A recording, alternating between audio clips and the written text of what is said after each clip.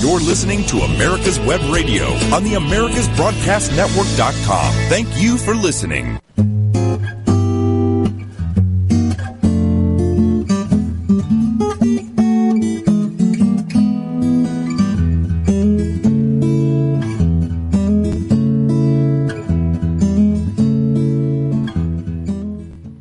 Welcome back into the Doctor's Lounge. Wow, that's a little bit loud.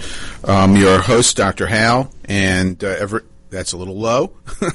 We're working on some technical things. We've got some changes here at America's Web Radio. We've got a whole team here today beside our producer, David Moxley. We've got Brett and Victor here today who are helping us get all situated for our new format, which is broadcasting live on Facebook. We're bringing in a new audience, and we're going to be able to field questions from those of you who are tuning in and watching us live stream on Facebook.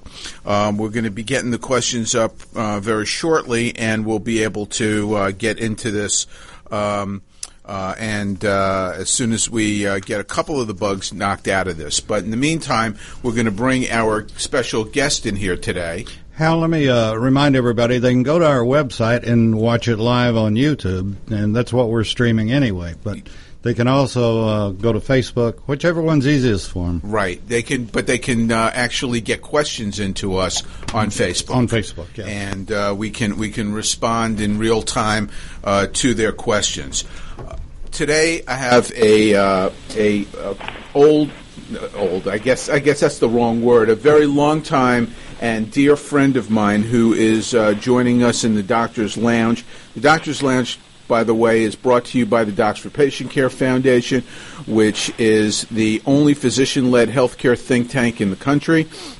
The Docs for Patient Care Foundation is dedicated to fighting for your healthcare freedom and for the doctor-patient relationship, and we have done this for over a decade. We've worked very hard. You can go to our website at www.d4pcfoundation.org. That's d4pcfoundation.org, and familiarize yourself with the things that you need to know about so that you can arm yourself and be prepared to advocate for yourself and for your family's health care, and that's what we do. So please give generously, and no amount is too small, no amount is too big.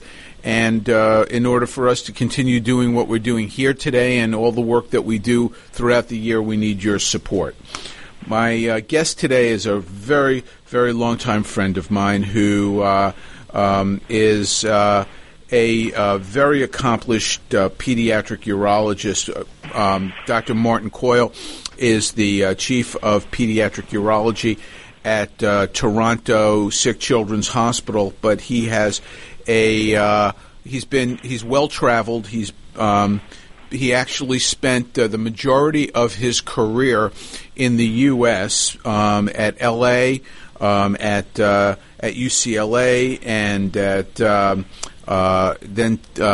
in Denver, at the University of Colorado, and then at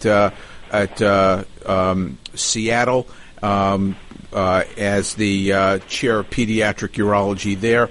Dr. Koyle is a world-renowned pediatric urologist who is known for his innovation, his contributions to the field of pediatric urology. He has over 350 publications and book chapters, and has served as an editor to the major urology publications, as well as serving on the major associations in pediatric urology in North America.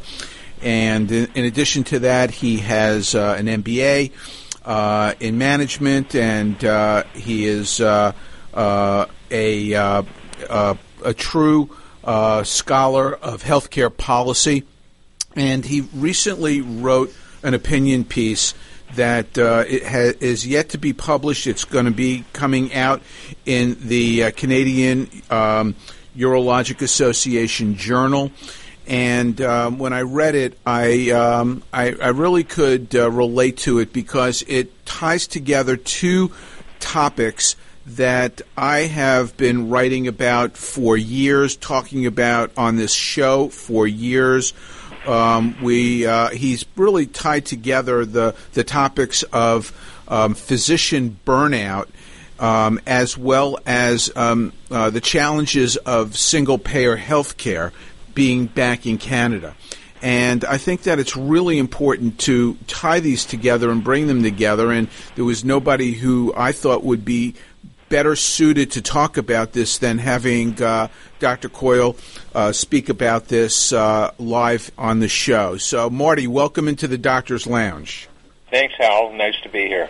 Well, Marty, I'm going to get right to it. You wrote a piece that really moved a lot of people who you shared this with, and we will get this up on the Docs for Patient Care website and on the America's Web Radio Facebook page once it has been officially released.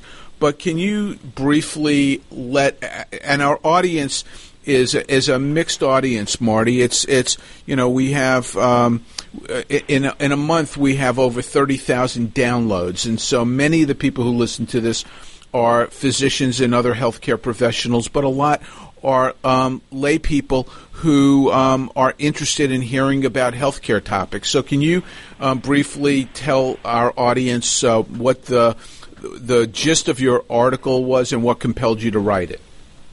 So I think when you get older, as both of us have, you start reflecting and ask where you are and what's driven you and what's brought you joy in your career and your life, etc. And I was just thinking how, it was so much fun when I was younger, and whether it was because of the healthcare system, whether it was because of the camaraderie, whether it was because of places I lived compared to where I am now, I just felt that I wasn't getting the same joy and satisfaction of coming to work every day. And when you start reading more about burnout, I realized that I was on the road or directly in the jaws of burnout, and I felt that, again, as a senior person, it's important to admit it and to let other people know that it is a problem and it's something you need to deal with. You can't keep it internally. So, fortunately, I am an associate editor of the journal, which allows me some freedom to submit my views, and I wrote a piece, and the senior editor who wrote the introduction to my opinion, I think was quite complimentary and supportive of bringing this up as a topic, at least for the Canadian public, and hopefully, again, it's something that's not unique to me, that will also be reflective of how you and others may feel in the U.S. Marty, there's so much to unpack here that hopefully we'll have an opportunity to do it in just an hour. But now I've lost the feed from you. I can't hear you now. Can you hear me now? Yeah. Okay, I'm sorry. So I said that there's so much to unpack here, and hopefully we can do this, cover it. Gone again. There's something going on here, Marty. I'm so sorry. Can you hear me now? Can you hear us now? Yeah, I got you now. Okay, something's going on. I'm not sure what it is, but there's a lot to unpack here, and I hope that we'll be able to get to everything in an hour. But you mentioned burnout. This is something that our audience has heard me talk about. Why is this important for people other than physicians? I think, when we've spent long, hard hours becoming who we've become, and part of the of anybody's career, I don't care whether it's a doctor or a lawyer or a plumber, the reality is it's all give and take, and it's a balance in life. And I think what you do for 8 to 10 to 12 to 14 hours of the day, and sometimes taking the work home with you, has to bring joy to you and satisfaction. And when it becomes a job rather than a passion, to me, I think it's time to reflect and ask yourself, is this what I want to do and keep doing for the rest of your life? So reality is, I don't think this is unique to physicians or unique to me or unique to the Canadian versus the American healthcare system. I think we're in a very different world than you and I grew up in, of where disruptive technology has really necessitated that we play a catch-up game, and that we're always behind and trying to catch up. And it's difficult for oldsters like me, and perhaps for you, to embrace newer technologies, newer changes, newer demands, and also to work in a system where there's more demands of us, socially, from our patients, from our hospitals, from our insurers, whoever it tends to be. Well, what I guess where I was going is, people should be concerned about this and about their physicians burning out, because it will impact the care that patients get when their physicians are feeling stressed, when they are. I view burnout really not so much as a problem where you are having difficulty adapting, but I view it more as a form of PTSD. Sorry, I lost you again. Huh. You know what? I'm wondering if it may be your on your end, Marty, if it's coming from, because everything. You want me to try to call back in? You know what? Can you do that? And let me. I'll just. You know what? We'll have you call back in at the break. Can you hear me now, though?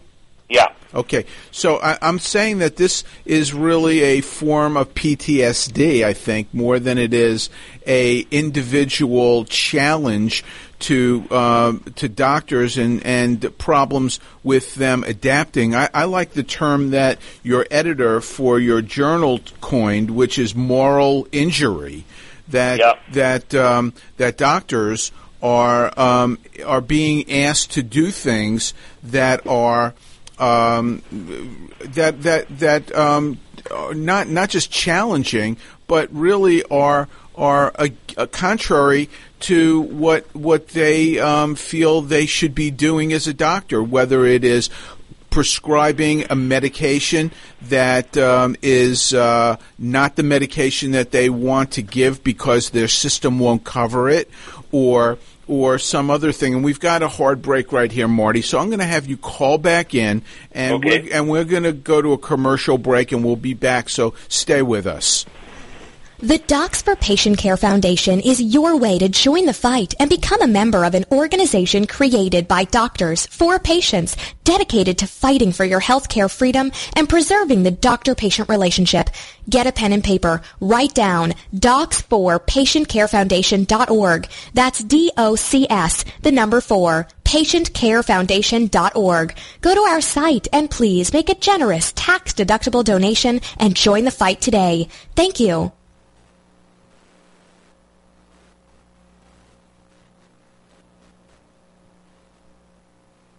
Whether cruising the Strip in a 57 Chevy or taking the family on a vacation in a 71 Oldsmobile Vista Cruiser, you need to tune in to Classic Cars with Steve Ronaldo and Jim Weber every Saturday from 8 to 9 a.m. on americaswebradio.com.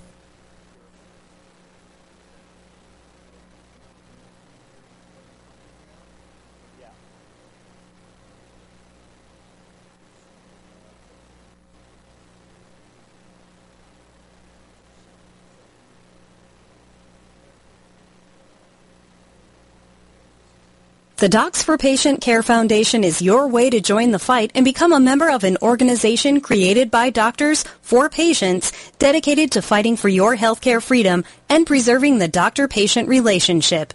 Get a pen and paper. Write down www.docs4patientcarefoundation.org. That's www.docs4patientcarefoundation.org.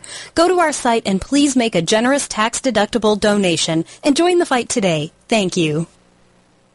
You're listening to America's Web Radio on the AmericasBroadcastNetwork.com. Thank you for listening.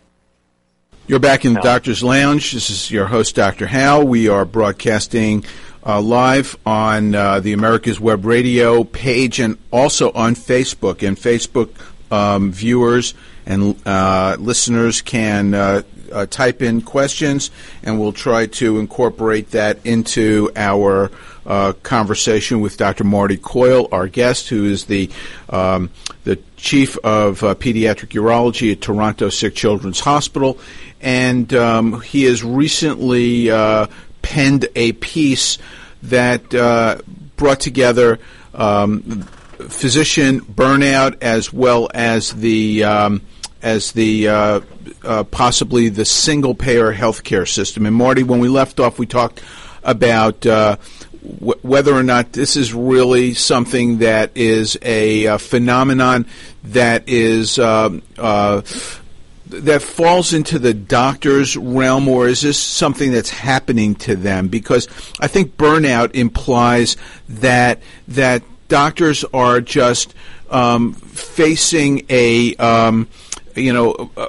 challenges and they're not able to meet them and they're burning out, versus what I like to say is something that's happening to them and creating a serious reaction, a PTSD kind of reaction, because of things that doctors are now compelled to do that's contrary to what they are their Hippocratic oath or just what they have been trained to do. What say you?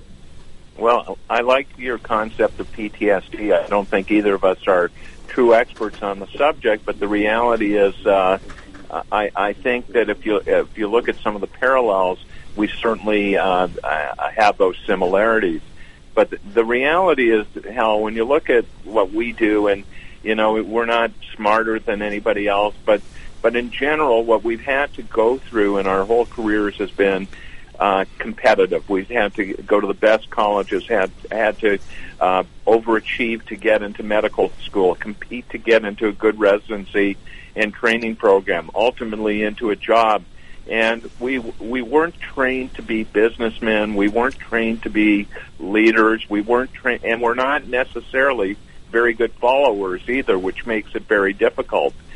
And what happens, especially when we're in a group mentality, where we're physicians who don't all think the same, don't have the same ideals, and we lack the leadership that we may have had at one time, we've lost control. So the system controls us rather than us being part of the system and having us determine our fate.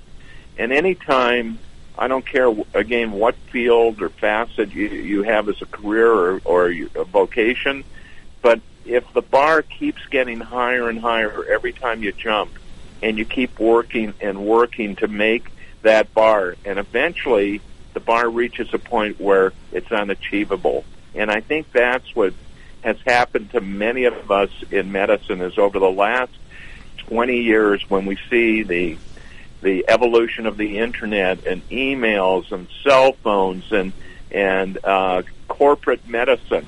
There's been so many changes that have influenced us that it's taken away our passion for the actual giving and relationships that we have with our patients.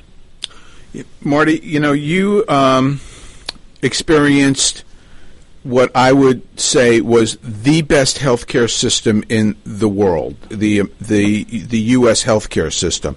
You practiced your entire career there, and you have been like a salmon swimming upstream instead of coming downstream like so many Canadians have done. They've escaped the Canadian healthcare system, trying to gain entry into the U.S., and you've gone against the grain. Tell us what that experience has been like. It's funny how, as you know, I lean a little bit more left or centrist than you and maybe some of your listeners do. And as a Canadian with dual citizenship, I'm also a proud American. I went to medical school in Canada and left immediately after I finished as a career choice, not necessarily reflecting my feelings about American versus Canadian medicine. It's interesting that my first relationship in the United States in training was at a county hospital where I felt the care that patients received, and I'm proud to admit that I was at Los Angeles County Hospital. I thought the care there was really, really great. I thought it was a team approach. We practiced really good medicine. We worked hard. It was a team relationship. And when I had left Canada in 1976 and graduating from medical school, I saw a pretty new system, the Canadian healthcare system of a single-payer system. And it's not truly a single-payer system, by the way. It's 14 different systems based on each province and territory having their own system. I thought it was, in concept, a good idea, okay? I came back 40 years later, and it was if I had walked in the front door and came in the back door and nothing had changed. So when I compare it, I look at a system in Canada in many ways that reflected my experience in VA hospitals in the 1980s. So again, I can't say what the experience is today, but in the 1980s, when I was a resident at Harvard, we rotated through the VA system, and we would have massive clinics, 70 to 80 patients, really no rhyme or reason behind how and who they came in, and it was really a volume-driven system. The difference was I felt that the veterans deserved great care. They deserved our attention, and the relationships that we had to have with them, I think was great. I mean, you felt a strong relationship. In Canada, we're in the same volume-driven system. So in my clinic, I'm asked to see an inordinate amount of patients who are run through sort of an assembly line fashion based on first come, first serve. I don't know their physicians like I did in the States. I don't know the families personally. I don't know the children's personally. So it's a much colder relationship, and that's what I think has affected me the most, that I don't feel there's this... I think there's an entitlement here that's very different than the entitlement that I felt the veterans deserved in the United States. I don't think that makes sense. Yeah, it does, and I don't think that veterans actually feel entitlement, to be honest with you. I think that they are probably, as a group, the most appreciative patients that I have ever taken care of. Absolutely. But I think that what you really are seeing in Canada is can be compared really to the Medicaid population in the U.S., who believe that healthcare is a right, that the physician is not a professional, but a cog in the wheel of something that they are entitled to, and they have no skin in the game. I think you've written in your piece that people don't show up for appointments, they're late for appointments, they don't follow instructions. These are the I don't mean to paint this with a broad brush, but I think that by and large, the group of patients that we see here in the U.S. that fits that bill are the Medicaid patients, who are the largest group of no-shows. They make appointments and then they don't show up for them, and because they really because for them, as an entitlement, healthcare has no value, and that's the sad reality of, I think, what happens when you really don't have any skin in the game.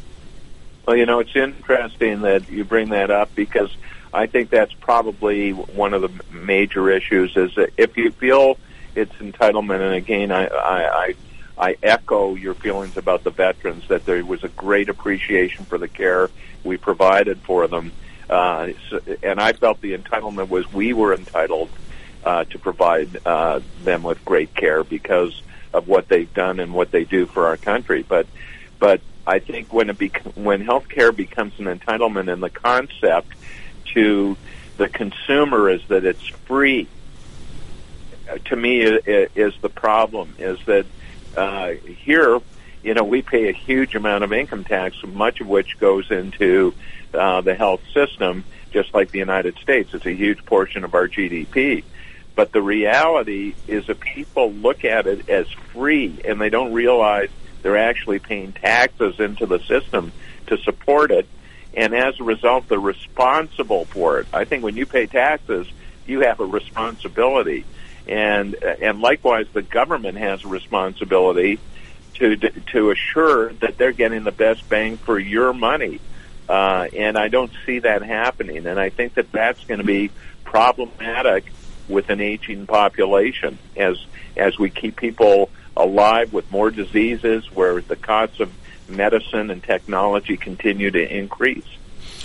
Marty, I know that you follow what's going on in the U.S. very closely, and we're going to a hard break, so I'm going to give you this question, and then we're going to break and come back and have you answer it.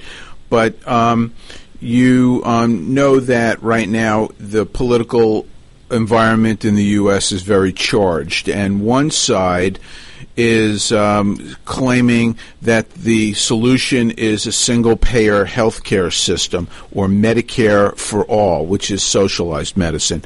And the other side is fighting back, pushing back very strongly against that, and acknowledges that healthcare is broken, but it's not an either-or proposition. So I would like you, when we get back from this break, to comment on that, to weigh in, and to answer the question: is that the direction that the U.S. should be looking at in terms of revamping the healthcare system? So stay with us for the answer in the Docs for Patient Care. In the Doctor's Lounge on America's Web Radio.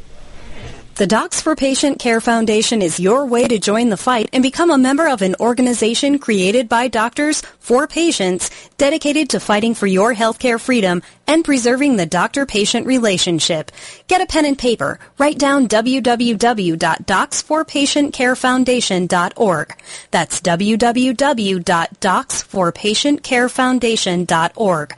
Go to our site and please make a generous tax-deductible donation and join the fight today. Thank you. The Docs for Patient Care Foundation is your way to join the fight and become a member of an organization created by doctors for patients, dedicated to fighting for your healthcare freedom and preserving the doctor-patient relationship. Get a pen and paper. Write down docs4patientcarefoundation.org. That's DOCS, the number 4, patientcarefoundation.org. Go to our site and please make a generous tax-deductible donation and join the fight today. Thank you. Hello, I'm Dr. Mike Karuchak. Have you ever wondered what doctors talk about amongst themselves? If you do, join us on the Doctor's Lounge and hear the doctors' conversations amongst themselves. Join me and my co-host, Dr. Hal Scherz, every Thursday morning, 8 to 9 a.m.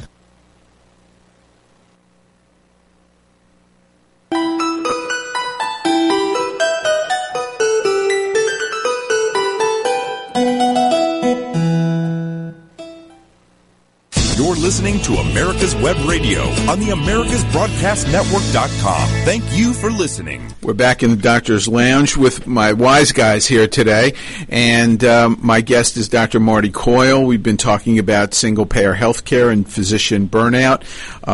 Facebook listeners, watchers can get live questions. I'll have a question after Dr. Koyle answers the last question that I left him with in the break. Marty, can you comment on what we just talked about regarding whether or not the U.S. should be thinking about single-payer health care? So I think that's probably a very complicated system because of the layers in the U.S. health system already. There's private hospitals, there's for-profit hospitals, there's not-for-profit hospitals, there's county hospitals, there's city hospitals, there's VAs, there's military hospitals. In Canada, they've all been rolled into one. So everything has sort of, I think, gone down to a medium rather than to having a top-bottom approach. So you have centers of excellence here. There is a referral upstream. But what we talked about before now is the issue of skin in the game. And I don't think the system here works because it's a single-payer system where the consumer has no skin in the game. So North Korea, Cuba, and Canada are the only systems with no alternative to their single-payer, no skin in the game system. And I think that the U.S. has to be very cautious, because to all of a sudden suggest that we have only a Medicare system with a single payer, with a very huge model that likely, from a business perspective, is controlled by non-physicians, and where it becomes a business, is potentially dangerous. So the great thing about the American system is the competitive market, that one system does have to compare itself against its neighbor in order to succeed. And that's been no different than any other business model, and no different than your physician group compared to some other physician group. If you do a good job, you're going to continue to get patients. And if you provide proper care and have good outcomes, you're going to continue to be rewarded for it, rather than just saying you are a commodity in a system where everything, again, becomes an entitlement. So do I support the concept of having health care for all? Absolutely. But do I also support the concept of health care for all, meaning you have skin in the game? Definitely. But also with the proviso that there needs to be a second tier, that if people have the income, can afford supplementary insurance, want a nicer hospital, want their surgery done sooner or by a specific physician, and they can afford the supplementary insurance, great. I think the key is to get rid of the uninsured and have health care for everybody, but at the same time, I don't think a single system with a single payer that's controlled by a bureaucracy will be successful in the United States, especially to consumers who are used to the current system. And unfortunately, that's what's being served up to the American electorate, where there are two plans that are being discussed in Congress, one in the House and one in the Senate. Both of them are based on a system where they would outlaw the private contracting between a patient and a physician, including employer-based health care. Everything would be outlawed. Doctors who participate in that would be criminalized. And so this is really, I think, a fool's paradise to think that you can have a system where everything that you want is covered. And they don't realize that in places where they have a socialized healthcare system, that the only way to afford it is to ration the care.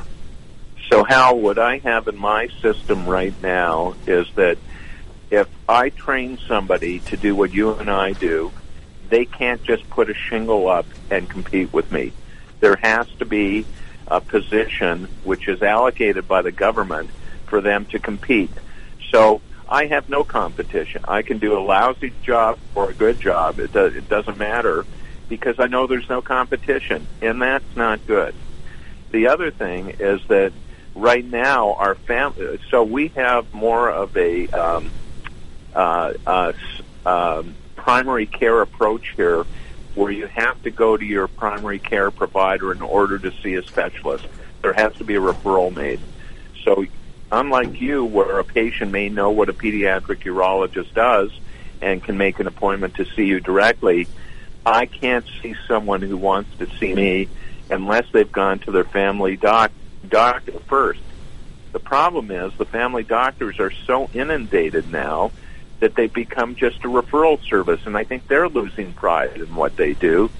And many of them now have signs on the wall limiting the number of complaints that a patient can have when they see their family doctor. So if you have 3 different problems that you're coming in with, you have to make the decision, and you're not a doctor, as to what your choice is to see the doctor at that time. and then set up 2 more appointments for your other clients. Wow. To me, is criminal. That's not what we want. No, that's really very scary. I have a Facebook question from Victor who wants to know, if healthcare is a right, then wouldn't it mean that everyone would have a right to the sweat equity of a doctor? In other words, I can demand that a doctor give me their time, their expertise, care in general at no cost. I just demand service as if I own part of the said doctor. What do you think about that? How do you respond? So I think you can look at that question many ways, and I think to some consumers here, they feel that that's exactly their right, is that they should, their health care is free, and they can demand an answer and an opinion at their leisure. Isn't I don't mean to make this more political than it is, but isn't that slavery? I guess you can define it any way you want, but again, I'm not saying we should have a paternalistic doctor-patient relationship, which is the way you and I grew up. I think consumers are more savvy now. The Internet has given them a lot more ideas and concepts of medicine, right and wrong. So there's good and bad about what patients know.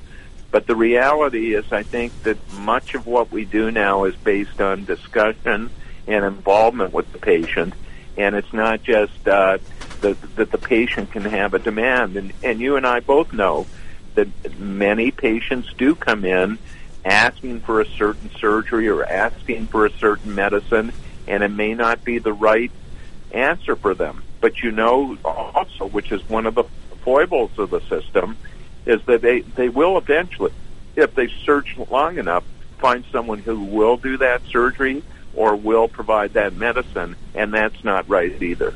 Yes, that's absolutely correct. I would agree with that.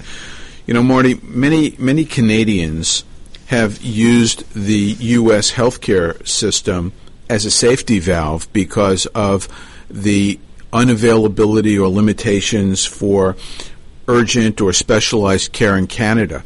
If the U.S. went single payer, socialized health care, outlawing private practice, what would that mean for Canada? So, you know, I can tell you that complex care in Canada is done very well, as is primary care. The things that are a big issue that I see here are the queues in the system, so people are waiting, especially for quality of life issues. So it's non-life or death issues. So, for instance, if you or I needed a hip replacement, and you're working right now, Hal, if you were told you were going to be in pain, you'd have to take time off, this, that, or the other, and wait 6 months, because that's what arbitrarily the government has said you have to wait, and you're not seeing patients. You're not working as hard, so you can't pay taxes. You're not paying the same taxes into the system that you might have. Nobody's looking at that other revenue and the effect of that, plus you're suffering. Who knows? You may become a drug addict because you need a pain relief for that. So unlike in the States, where I know that if I needed a hip replacement, I could get a referral tomorrow, and I can have the surgery next week if I wanted. And that's the reality. Here it's not. Here there's going to be a queue. There's going to be a queue for a CT scan. There's going to be a queue for an MRI scan.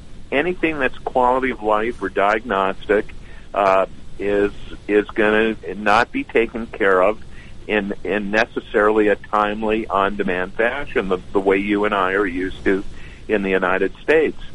That being said, however, if you have a critical illness, I can tell you that the care is superb here. Cardiac surgeons are superb. The cancer care is superb.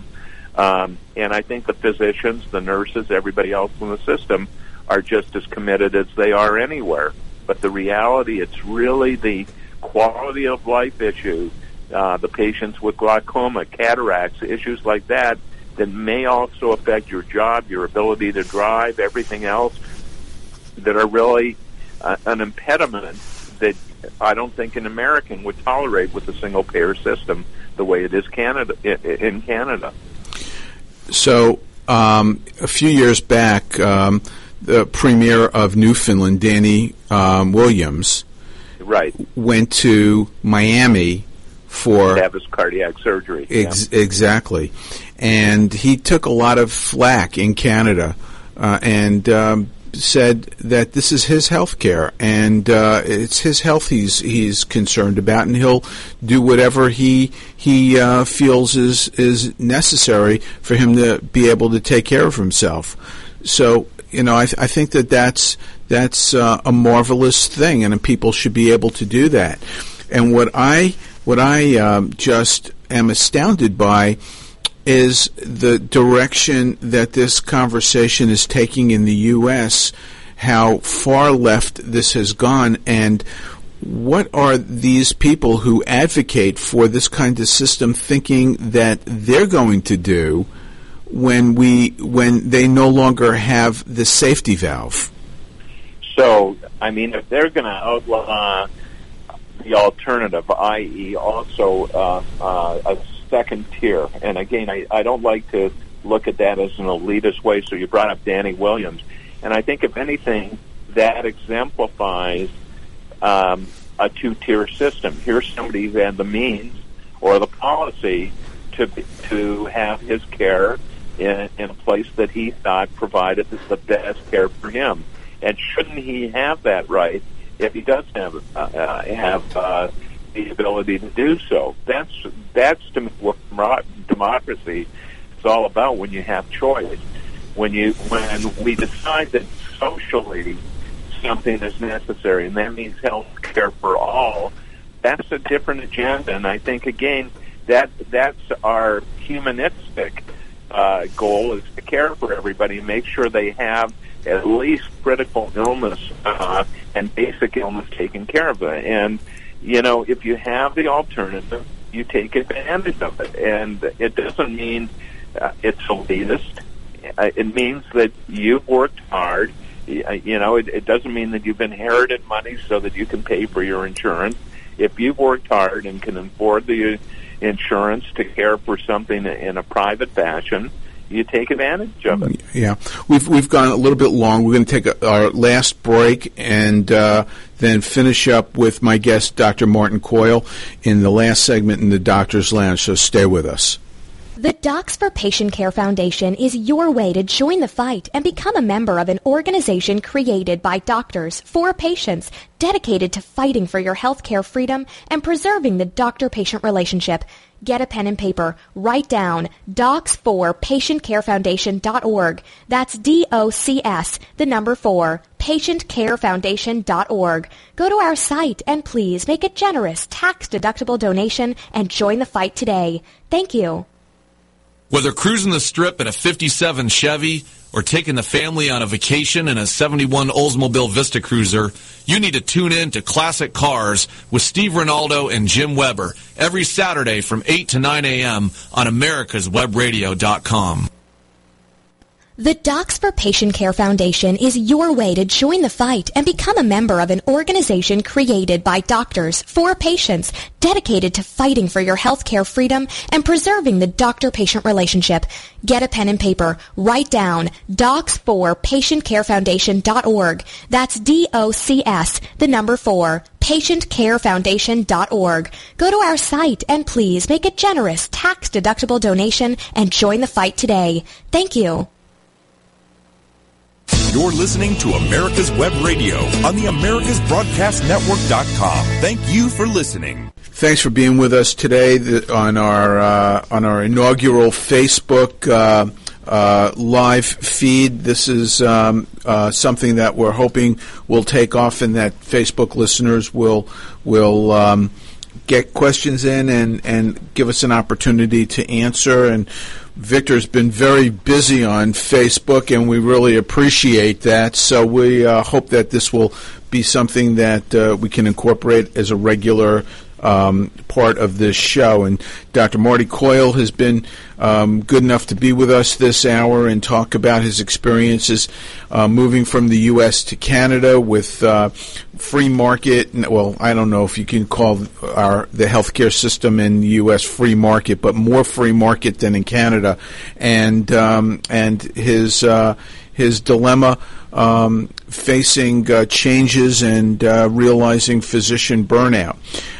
Marty, you in your article have mentioned that there are ways that people should be able to cope with physician burnout.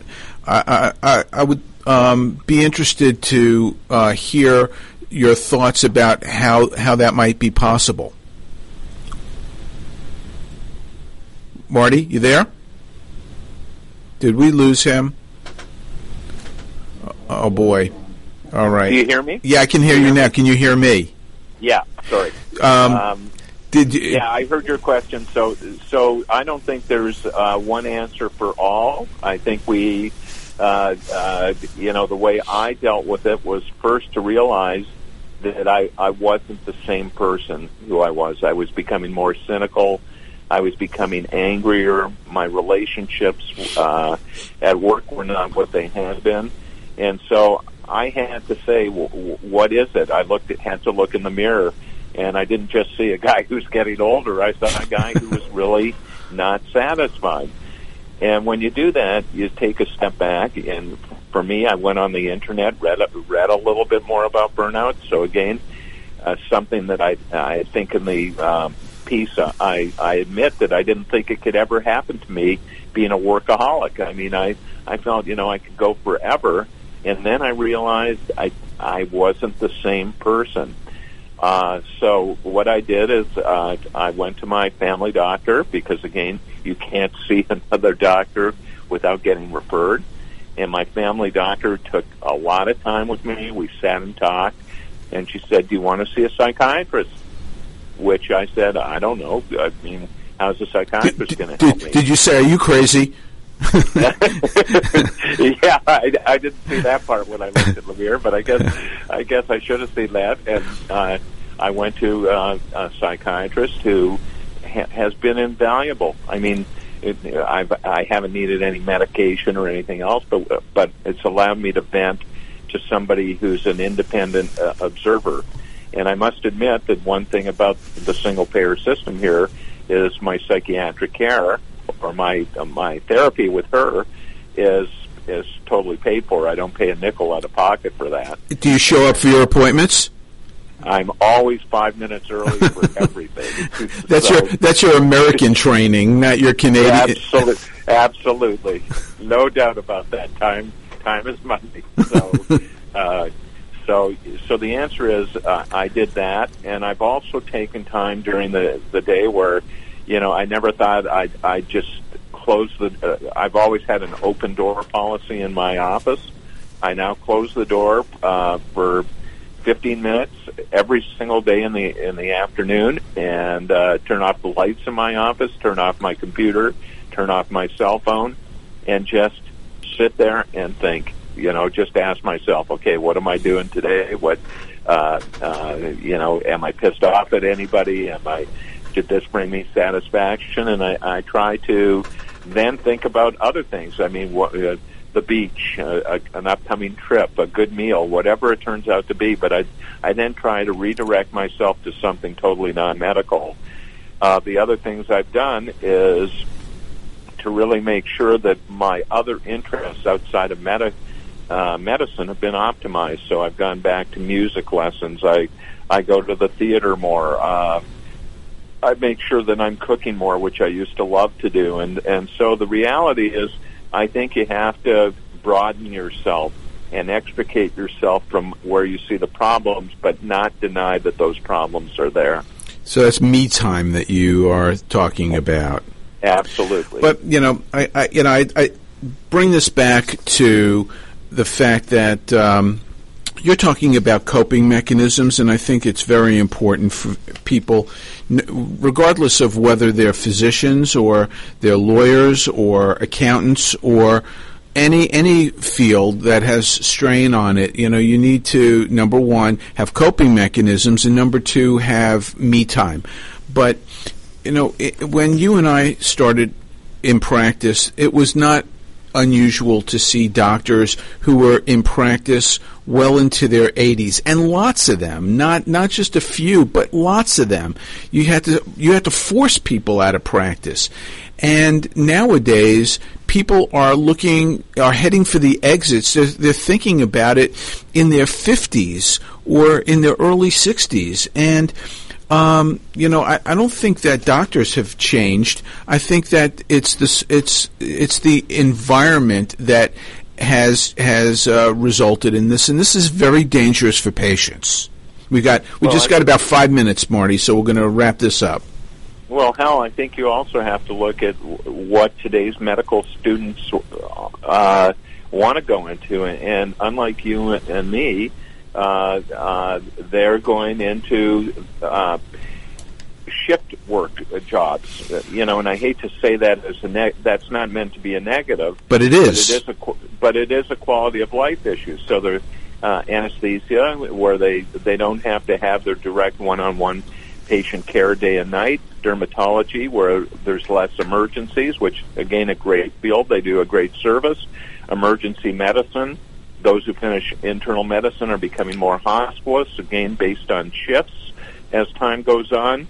So the reality is lifestyle has a huge impact on what people do nowadays, whereas I think you and I grew up in a different era where we didn't mind the 80-hour or 90-hour work week, and we actually relished it. We wanted more. Well, I think we identify as physicians first. If people ask what we are, we identify as physicians, and I think that the young people today don't view medicine so much as a career, but as a way station in life, and they're thinking that there's going to be other things for them to do. And I don't know if that's completely good or bad. There's also more medical schools than there were when you and I went. So that, again, hopefully the job market for the people who chose careers like us are still plentiful. But I don't negate the importance of the people who have chosen quality of life careers. I think they've made a decision, but it also reflects the difference in people who are in medicine today and how medicine has changed. You've got to remember, when you and I were in medical school, full-time emergency medicine was just starting. Mm-hmm. Hospitalists were unheard of. Right, that's right. Interventional radiology and things like that were unheard of. So medicine has changed, and the opportunities and careers have changed as well. Which is not necessarily beneficial for patient care, in my opinion. Right. So I have a question, last question. If you had an ability to turn the clock back a bit, would you go back to Canada, or let me ask it a different way? Do you regret leaving the U.S. and going to Canada? Do you think that that's contributed to some of the problems and challenges that you faced? So I'm one of those who, once I've made a decision, I try not to look at it as a bad decision. I try to make the most of what I've done. I think I've gained a lot by coming here. Likely, had this been earlier in my career, I'd be looking at opportunities to come back to the United States. I'm not denying that. I think I enjoyed my practice of medicine and the way I dealt with patients far more in the United States. I love my academic side. I love my teaching side here and mentoring. I love the fact that I went on and did a master's in quality improvement patient safety, which I think has really enlightened me in many ways, and also given me a lot of joy in pursuing that as a new avenue, and hopefully something I can do when I ultimately retire from clinical medicine. So the answer in many ways is sort of a guarded, it really depends on where one is in their career, but had I been younger, yes, I would have come back to the States. That's I think a very telling answer for those who are telling the American public how great a single-payer healthcare system can be. So, Marty, I appreciate you sharing your story with our listeners and taking an hour and talking with us. I think that I've had a really good time talking with you today, and I hope that you've had a good time as well. I've really enjoyed it, and look forward to coming back if you ever want me. Oh, Marty, I can promise you that we do want you, and we will have you back here in the Doctor's Lounge. So, okay. Again, I want to thank my Wise Guy team in here today who've helped me on Facebook, and I hope that the Facebook listeners, watchers, will tell their friends and share this with them so that we can build on this platform, because I think it's really a great opportunity to get the listening public involved in the conversation. So come back with us. I'll be back in 2 weeks. My co-host, Dr. Mike, will be here next week, and I'll be back with you in 2 weeks on the Doctor's Lounge. Thank you. You're listening to America's Web Radio on the AmericasBroadcastNetwork.com. Thank you for listening.